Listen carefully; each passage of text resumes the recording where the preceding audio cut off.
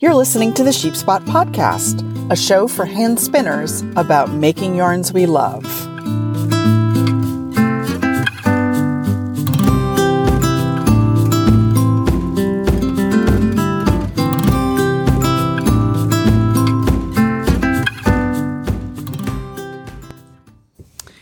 Well, hello there, my darling sheep spotters. Welcome to episode 58 of the Sheep Spot Podcast. I'm Sasha from sheepspot.com, where we are laser focused on helping you make yarns you love with beautiful fibers and top-notch instruction. So this week, my lovelies, we are going back to my Viajante project, and I'm going to tell you all about making the bats. And I'm going to be completely real with y'all. It did not go as I had hoped.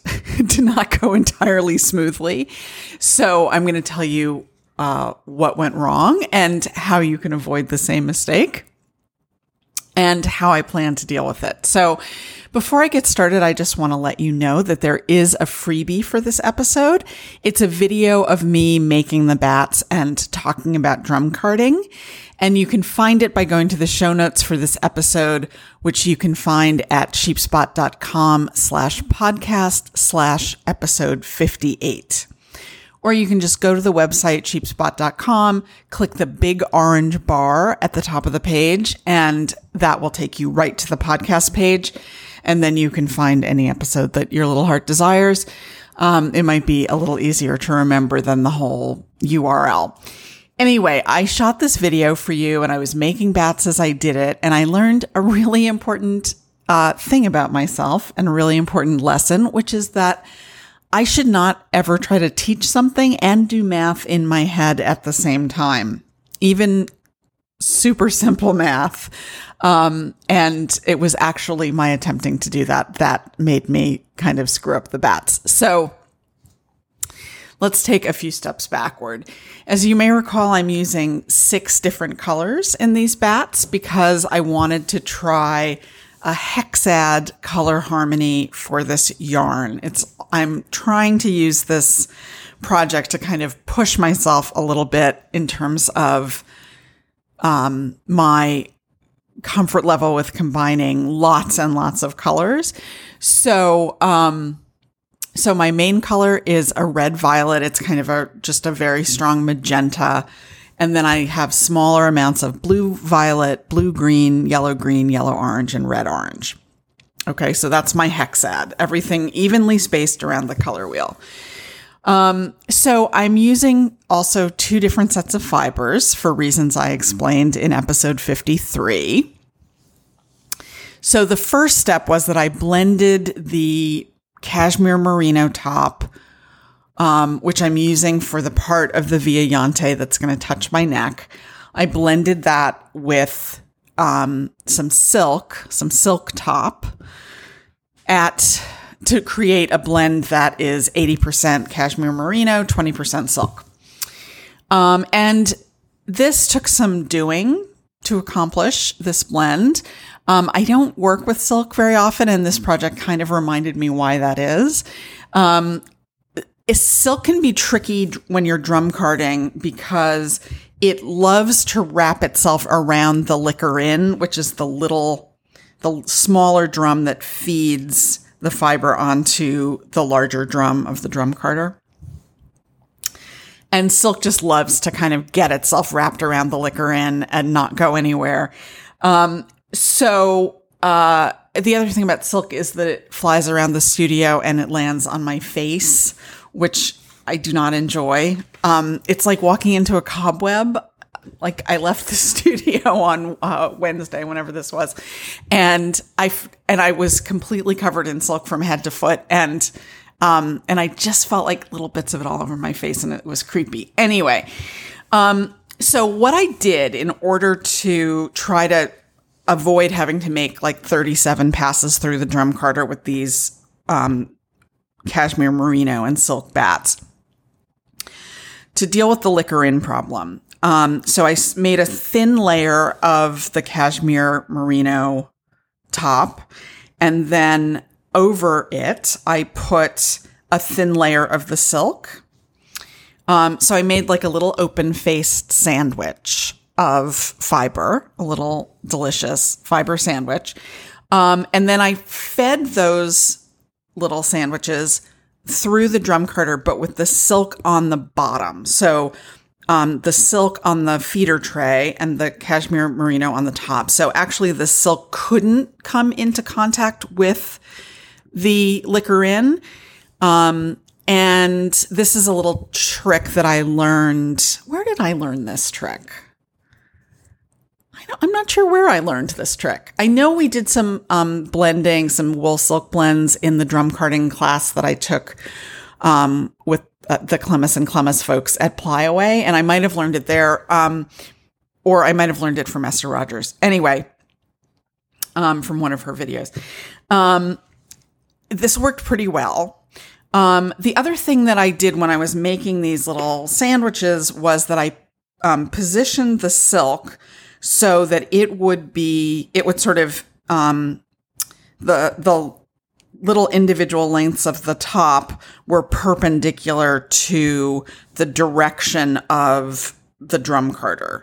So that, as they were going through, I wanted to make as many opportunities for the carding cloth to pull apart, the clumpiness of the silk.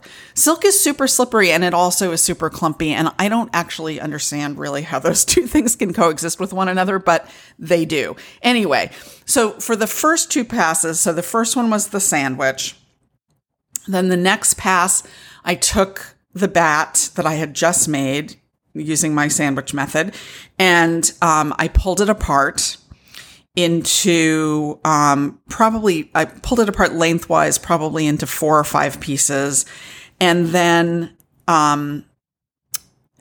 split that crosswise into even shorter bits. And then I fed those into the machine again perpendicularly. So the direction of the bat was perpendicular to, as it went in, was perpendicular to the direction of the carding cloth. That worked pretty well. But I definitely needed to make at least 3 passes. I ended up making 3. And then in the third one, I just took the bat from the second pass, stripped it lengthwise, and then just spread it out, onto the feeder tray so it wouldn't make my carder unhappy. And just let it pass through in the same direction as the carding cloth. Because I wanted I wanted the final bats to be a little more kind of directional, because that's the way I knew I was going to make the Polworth silk bats. So I wanted them to have a similar kind of feeling, because otherwise I was going to get different amounts of loft in the yarn, and I wanted to try to avoid that. So then I carded each of the Polworth silk colors separately. And the reason I did this was that I wanted to make sure that I had the individual colors, each one of the 6 colors, blended as well as possible before I started combining colors in the final stage of the fiber prep for this project. So I carded all the red violet together into 4 bats. I made smaller bats of each of the other colors, and I just did 1 pass. That was all that I felt was needed.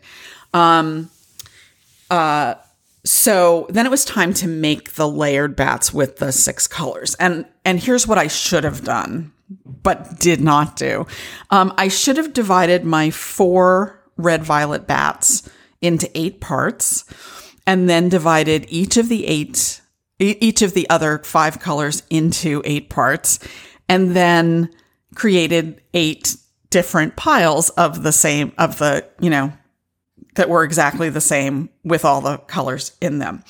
I should have done that before I started carding, but I did not do that because I was excited about making the video, and I was setting up the tripod and using some new video software that I'm trying out. And so I had all that stuff to deal with, and I was distracted, and I lost track of what I was doing, because really I should never try to do more than one thing at a time. And as a result, the Polworth silk bats have somewhat different proportions of the various colors. And I also somehow, I have no idea how I did this. Somehow I ended up with fiber left over, but only of some of the colors. So something went like seriously jiggy in this process because I wasn't really paying attention to what I was doing. So just to recap, if you're trying to make a number of fairly uniform, multicolored layered bats, I highly advise that you get all your ducks in a row. You divide up all your fiber before you start carding. And you might even, so when I was making these bats, I was doing a layer of the main color, the red violet, and then a layer of one of the secondary colors, a much smaller layer, or it should have been a smaller layer. And it was, I think, not in all cases. But anyway, so red, violet, secondary color, red, violet, secondary color, red, violet, secondary color, all the way down and ending with red, violet. So, so that was what I was going for. And if you're trying to make bats that are really going to behave in a really uniform way, you probably should put the colors on in the same order. I did not do that, and I'm not too worried about that part of it. The different proportions of the colors is a little worrisome, but I didn't think that it was going to make that much difference in the final yarn. So I did catch myself and realize what had happened before I started making the cashmere merino silk bats. And for those, I divided everything up first, and they are much more uniform. Now, am I panicked by this?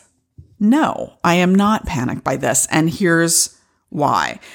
When I start spinning the Polworth silk, I am just going to pull all of my Polworth silk bats into chunks. I'm going to put them in a big bag and I'm going to mix them up and spin them randomly. So the color differences, or that, that proportion difference between the individual bats should kind of be distributed over the yarn as a whole, and thus over the whole fabric. And I'm also going to do what I always do when I spin for a big project, which is spin all the singles first, put them onto storage bobbins, and then ply them randomly. And that will further kind of randomize the colors. It'll also distribute any unevenness of diameter or twist through the yarn. So the overall effect in the fabric, I think, probably will still be fairly uniform. And also it's going to be applied yarn. So that's a further kind of mixing element. And if you took my class on multicolored bats, you know that the more plies you have, the more color mixing. If this were a singles, I would probably be a little more worried about it, but it is going to be a 2-ply. So I think that I think I'll be able to achieve a fairly uniform look, on all of the Polworth silk yarn and all of the cashmere merino silk yarn. But there's this thing, and I kind of knew that it might turn into a problem. I'm not entirely sure if it's a problem yet, but, and that is that the cashmere merino silk bats are quite a bit lighter in color than, or in value, I should say, to be more precise, quite a bit lighter in value than the Polworth silk ones. And since the two fibers are actually going to be in different sections of the shawl, I can't really randomize that away. I will know more when I've done some sampling how big a problem this is. But if any of you have any suggestions about how to deal with this, I would love to hear them. Also, if you feel like just getting in touch and telling me not to worry about it and it's all going to be fine, that would also be much appreciated. So guys, that's it for me this week. Thank you so much for listening. I will see you in the next episode, in which I'm going to be talking about how to actually spin bats. And I'm also going to review Jillian Moreno's video 12 plus ways to spin a bat, and talk about my favorite ways to spin a bat. And also next week, for the first time ever, there will actually be some bats available in SheepSpot's online shop. So that's going to be super exciting. If you haven't gotten onto the mailing list for the Sheep Spotter Society, our membership for spinners that opens in September, go do that at sheepspot.com/TSS. T is in Tom, or the S is in Sam, S is in Sam, or Sheep Spotters Society, the Sheep Spotters Society, TSS. I'm going to be releasing a free multi-part video workshop in September to go along with the launch. And if you get on the list, you will be among the first to get all the details on that. I think it's going to be pretty awesome. So go sign up and have a wonderful week, my darlings. And don't forget to go spin something.